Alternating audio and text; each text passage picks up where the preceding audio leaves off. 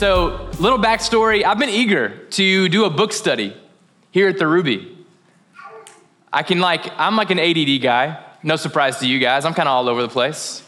And so I am prone to thematic studies, 4-week studies, and then a new 4-week study, and then and I've been eager to get into a place and just stay there for a while. So I've just been thinking about that for the last few months. I want to do a book study. And I've also been eager to get in the Old Testament because I'm scared of it. I was like, well, it's in the Bible, so we should do it anyway. And so I've just been thinking in my own heart, I've been feeling the Spirit be like, man, you need to do a book study in the Old Testament. And so I personally have been on a journey with the book of 1 Samuel for the last several months. And now I'm going to invite you guys into the journey. So we're going to be in the book of 1 Samuel for the next 3 or 4 months. I don't know, March, April, May, 3.5 months, all right? And so we're going to look into 1 Samuel today. It's going to be just an overview. Broad, 40,000-foot view. As I was going over it this morning, I felt like it was really boring. And honestly, as I talked through it, I was like, man, I hope this is helpful. So let me know afterwards if it was helpful, okay? But today is going to be a very simple overview, just kind of what led to 1 Samuel, some characters in 1 Samuel, some of the themes in 1 Samuel. It's like a 15 to 20-minute conversation. And then we're going to circle up in groups, and there will be a group review with key questions that I'm going to challenge you guys to answer with one another. So if you like pop quizzes, you're going to love this church today only. So we're going to circle up afterward, have a group review. So today, just kind of the heart of today is just a warm up, just to get us acquainted with 1 Samuel, to get us aware of some things that are going to happen within the book and some things that happened before the book started, okay? Does that make sense? All right, you guys ready? This is a good day to take notes. Per usual, if you follow us on Instagram, we'll post this keynote afterward and you can have it there. All right, 1 Samuel. Boom. So if you know this, 1 Samuel was in the Old Testament, right after the book of Ruth, Joshua, Judges, Ruth, 1 Samuel. Yeah. And 1 Samuel and 2 Samuel weren't a thing originally. It was just one book. Hey, we're going to get through this together. It's cool. I'm kidding. But 1 and 2 Samuel was really just one coherent book. And up until chapter 25, it was written by none other than Samuel himself. And so we're going to dig into his life a little bit. There are 3 main literary styles in the Bible: narrative, poetry, discourse. We'll dig into that a little bit more next week. But 1 Samuel is historical narrative. All right, so it's just telling us the story of Israel with God. And it's important to note when you're reading 1 Samuel that there's a larger story at work. And so if you're like me, you might have grown up in a tradition where when you read the Bible, it was really just for you to get something out of it for your life, kind of like a biblical vitamin of sorts. So when you read 1 Samuel 3, it's like, okay, now how does this impact my life? And how do I respond with obedience? And that's one way to read it, maybe not. We'll dig into this a little bit more next week as well. But there's also a bigger story happening. And a word that I like to use is meta-narrative. It's a big word, meta, very meta. I'm just trying to get you to laugh. I feel awkward. I feel like I'm getting stared at more than normal. I don't know. I know I have the mic and you're supposed to look at me. I got to deal with this. Please forgive me. My hands are sweaty. All right. All right. So when you're reading a book of the Bible, it's important to keep in mind the meta-narrative. In other words, just the bigger story happening.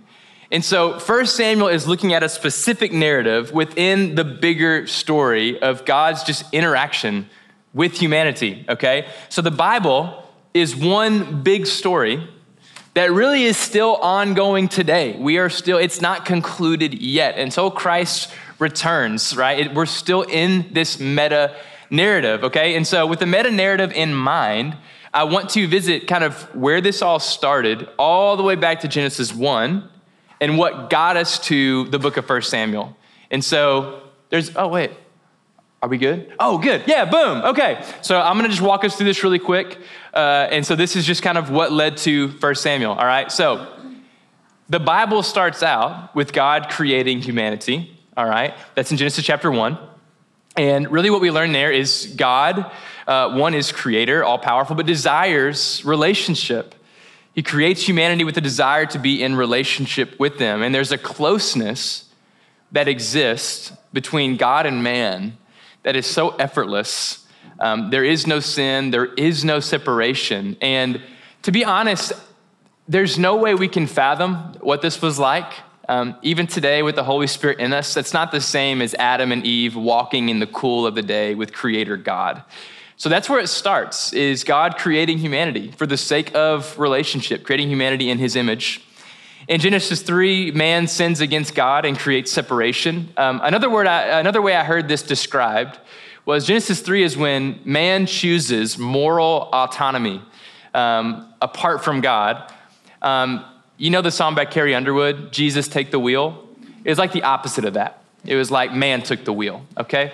I wrote that in my notes. Jesus take the wheel. It's a good song. Thank you. All right. So, man takes the wheel against the will of the Lord. Then in Genesis 12, God begins this big story of rescuing humanity. And it kind of starts with a guy named Abram who later becomes Abraham. In Genesis chapter 12, he promises a great nation will come from Abraham and his wife Sarah. That ends up being the nation of Israel. And Israel is going to be the primary vehicle through which God will display his glory and his goodness to the world. It's the main avenue. All right, so through a lot of events, we're really skipping a lot of significant stories here. But in Genesis 46, as Israel is becoming a nation, there's this large famine. And because of a famine, they go to Egypt where there's plenty of resource, all right? And so while they're in Egypt, safe from the famine, there's a change in leadership in Egypt. There's a new Pharaoh. You can find this in Exodus 1 through 10. And that Pharaoh sees the people of Israel who fled to Egypt for safety from the famine and goes, you know what? Israel's getting too big, too quick, and we got to control these people. And so he enslaves the nation of Israel. The Hebrew people are enslaved for 400 years. So pretty brutal turn of events there. All right. And so then in Exodus chapter 3, God calls on a man named Moses, if you know that story, raised by Egyptians, but a Hebrew himself. And he calls on Moses to deliver the people of Israel. And so then in Exodus 14, Moses goes to Egypt, let my people go. The 10 plagues. You guys remember this story? Have you seen The Prince of Egypt, the cartoon? Really good movie. Yeah. And so God uses Moses to rescue his people out of Egypt.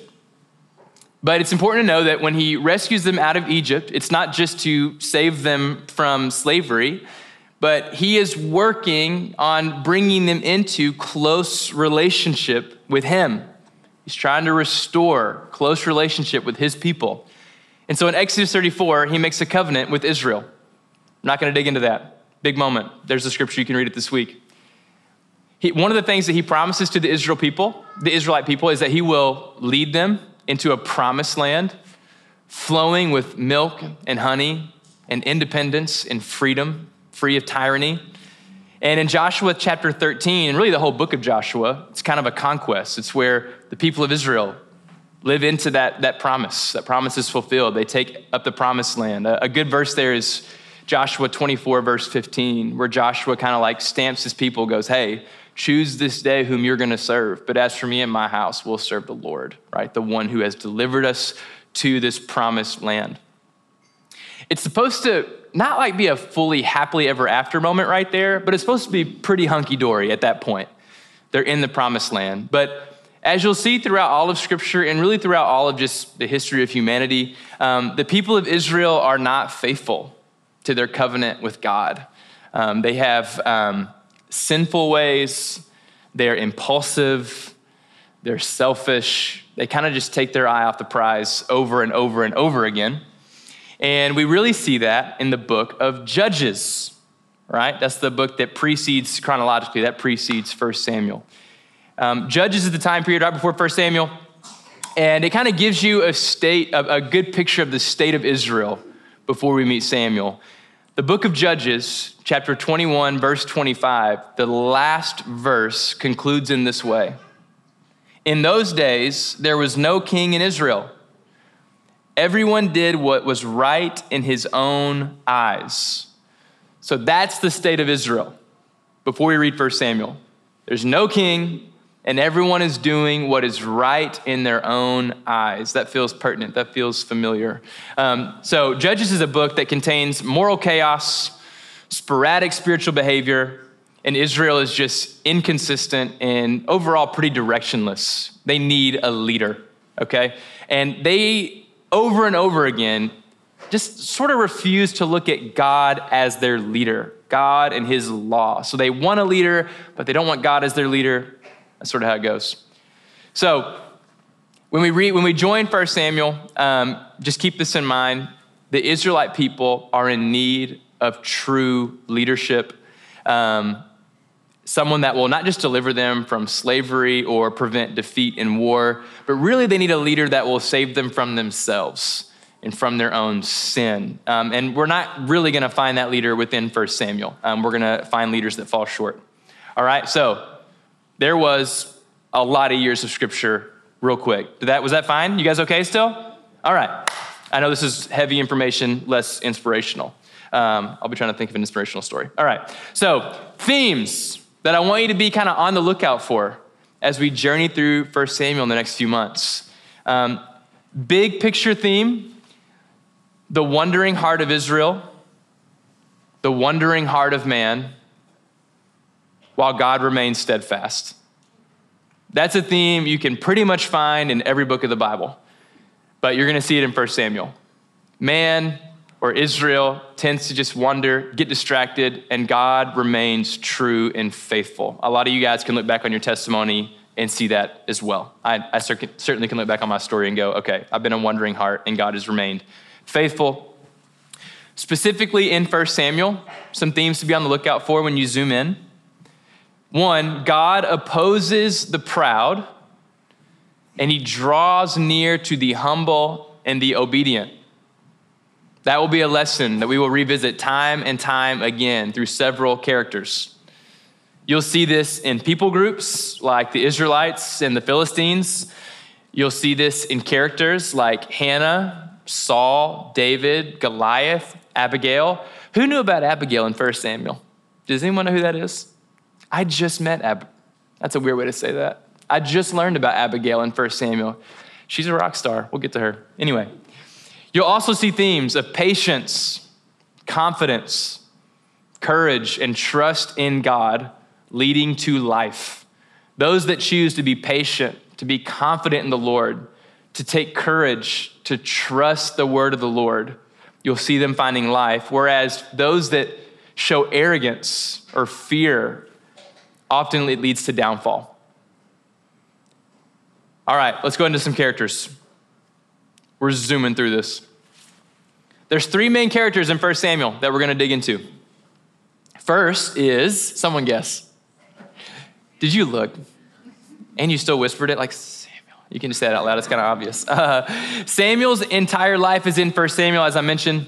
Samuel is born in a really special way, and he's raised up to be a prophet for Israel. He's also, so in Judges, that's the period of the Judges, he's also kind of like the last judge of Israel and also serves as a prophet. Samuel is going to be a critical voice for the nation of Israel, and he is faithful throughout his whole life. He's a very redeeming character. He kind of does it right for the most part the entire time, and you're going to feel his influence throughout the entire book. Second main character is Saul. So it's, at one point, Israel's going to demand a king. They look at other countries, and they all got kings. And so they're like, hey, we want one of those. And Saul is the first king chosen. He is tall, strong, and handsome. He'd be on today's Bachelor. He is the quintessential candidate to lead a nation. He just fits the physical description of a king. And he actually, if you know the book of 1 Samuel, you know Saul kind of ends up just kind of being a thumbs down king. But he comes from very humble beginnings, and he actually has a really strong start. In my head, he was just a big, strong man that never cared about anything, but he's actually a pretty good guy. He just kind of gets lost in the sauce of being the king of Israel at some point. What we'll really just see is that disobedience ends up becoming his demise. He just frankly gets disobedient. He misses the point. And so his heart falls away from the Lord. He's prideful, he's impulsive, and he just kind of misses it. So his character flaws should remind us to live in humility, to seek God's help, and to seek his leadership. Last main character, our boy David. We all know David and Goliath, right? The guy with the slingshot. So David is ultimately Saul's replacement as king. He's the second king of Israel. He's gonna be an example of God's desire for the heart of man rather than anything on the exterior, any skill sets, any talents, that God first and foremost desires the heart of a man. He also helps us see the importance of patience, of trust, of humility, of confidence in the Lord's leadership. He's gonna have moments that seem extremely courageous and extremely bold, but you'll notice with him, it feels very like nonchalant. It feels like very normal for him. It's not bold to him. We look at it and we're like, wow, that was so courageous. But when you read him doing it, he's like, this is what God said. So it's kind of easy money for him. It's pretty cool. He has a lot of confidence in the Lord. His character should remind us to be patient, to trust God, to be humble, and to be obedient. All right, we're almost done. Gosh, this is going so fast. All right, I'm gonna give you a little overview of some other characters in this book. So some other characters that we'll explore is Hannah. Do you guys know about Hannah in 1 Samuel? Hannah's an icon. I guess she's technically not a main character because she only gets like 2 chapters. She's wild. So she's Samuel's mom, and it starts with her being barren and desiring a son and just praying desperately with a humble heart for a son. And her faithfulness in this book is insane. It is staggering. And I'm hoping that in 2 weeks, we'll look at her story. And I'm hoping to really help us imagine what it would be like to be in her situation and to live with the faithfulness, the humility, the surrender, and the sacrifice of Hannah. She's unbelievable, but we'll save that for later. So Hannah, shout out, Samuel's mom, raised a good boy. All right, number 2, Eli. He's gonna be the guy that mentors Samuel. So he's in a place of religious leadership over Israel. He's gonna train Samuel how to hear, respond, and declare the voice of God. And so we'll see early on, God begins to speak to Samuel, and Samuel doesn't quite know what to do with it. And so Eli's gonna play a pivotal role. He's gonna be Samuel's mentor. But Eli's kind of a complicated character because while he is raising Samuel in the house of God in a really awesome way, his sons are just, all caps, a big bummer. They're not great. They are involved in some sex scandals. They are abusing their power. I mean, it's not good. And inevitably, it leads to their death. So it doesn't go great. So Eli is this character where on one hand, you're like, wow, you did a wonderful job raising Samuel in the house of the Lord. And Samuel honestly lives a really obedient and amazing life and is the voice, he's kind of the voice of the Lord for Israel. But his sons totally miss it. And Eli kind of lets go of his own household. I don't know how it all worked, but it wasn't pretty. All right, then we got Jonathan. This is David's BFF. So David, second king of Israel, but there's kind of a plot twist with the life of Jonathan. He's the first king Saul's son. And Saul doesn't super love David because the people of Israel begin to gravitate toward David before David is named king. Saul hates that and tries to kill David while David's playing the harp. So just picture being at a 5-star restaurant. There's a guy playing a harp and then some dude randomly just throws a javelin at him. That's actually kind of what happened with Saul and David. So anyway, so Jonathan and David are gonna model friendship in a way that is just rarely seen in scripture, man. There's so much to glean from the biblical friendship we see in these two really important characters for a brief time. And then lastly, there's Abigail. And I'm still not sure if I'm gonna preach a whole sermon on this woman, but she sneakily shows up in 2 chapters. And she's clutch because she has a husband named Nabal, and he's really prideful and really arrogant. And his arrogance is about to get a lot of his people killed. But Abigail shows up in 1 Samuel 25, and her humility mixed with her boldness and courage actually ends up saving like several lives. And so she's not a main character, and maybe some wouldn't even consider her like a supporting character. But she's dope. And so if I don't go over it, you got to read 1 Samuel 25 and see how Abigail comes through in the clutch with humility, with boldness, and it saves some people. All right? Okay. We're almost done. Gosh, when I was going over it this morning, it went this fast and I started sweating. I was like, man, this is weird. This is not a sermon. All right. You guys still good? You keeping up? Okay, good. Thank you. All right. A fun fact for you.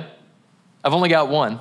But many of David's Psalms were written during the time period of 1 Samuel. So we're going to get to it. But at one point, Saul really begins hunting David, trying to kill David, chases him quite a few places. And during that time period, David writes a ton of Psalms. You'll read some Psalms where David cries out, God, where are you? My enemies surround me. It's bleak, it's dark. And he's talking about very tangible enemies, Saul and his soldiers that are seeking to end David's life. And so when we get there, I'll point them out to you. But kind of cool to know that we're going to read the story of David fleeing Saul because Saul's trying to end his life. And that's when David writes a bunch of his Psalms that inspire us today over our little cup of coffee. We're at 8th and Roast, just worshiping the Psalm something. And David wrote it while he was fearing death. So it's chill. All right. Next week, my goal is to have a bigger conversation before we even dig into 1 Samuel about how we read the Old Testament. And specifically how we read historical narratives like 1 Samuel.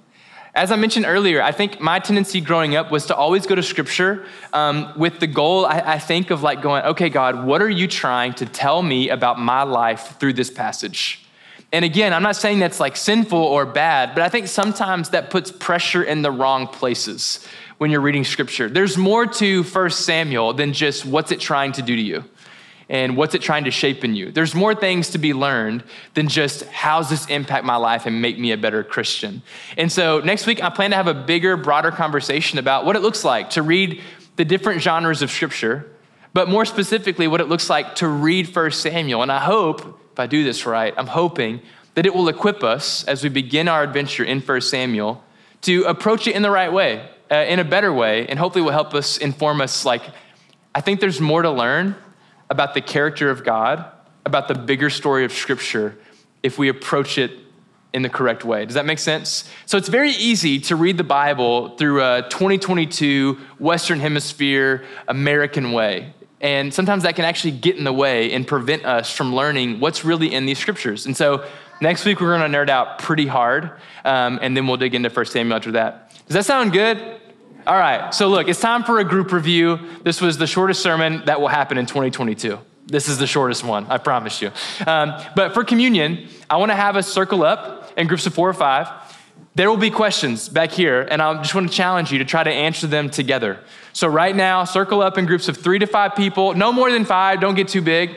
But get to know the people in your group, share your name, and then try to answer these questions about 1 Samuel.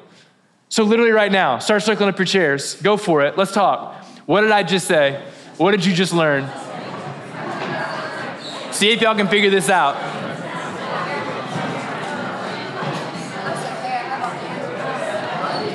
All right, let's stand together. I'm going to pray over us, and then we'll transition into worship. Yeah, God, thank you. Thank you for your church. Thank you, Father, for 1 Samuel. God, thank you for this big book that contains 66 smaller books. And God, for what we have to learn about you, I say in faith that there is so much richness within 1 Samuel. And I'm excited to explore this book with my church family. And I pray, Holy Spirit, be our leader. And God, I pray for a lot of just rich little nuggets that we can learn as we explore this book.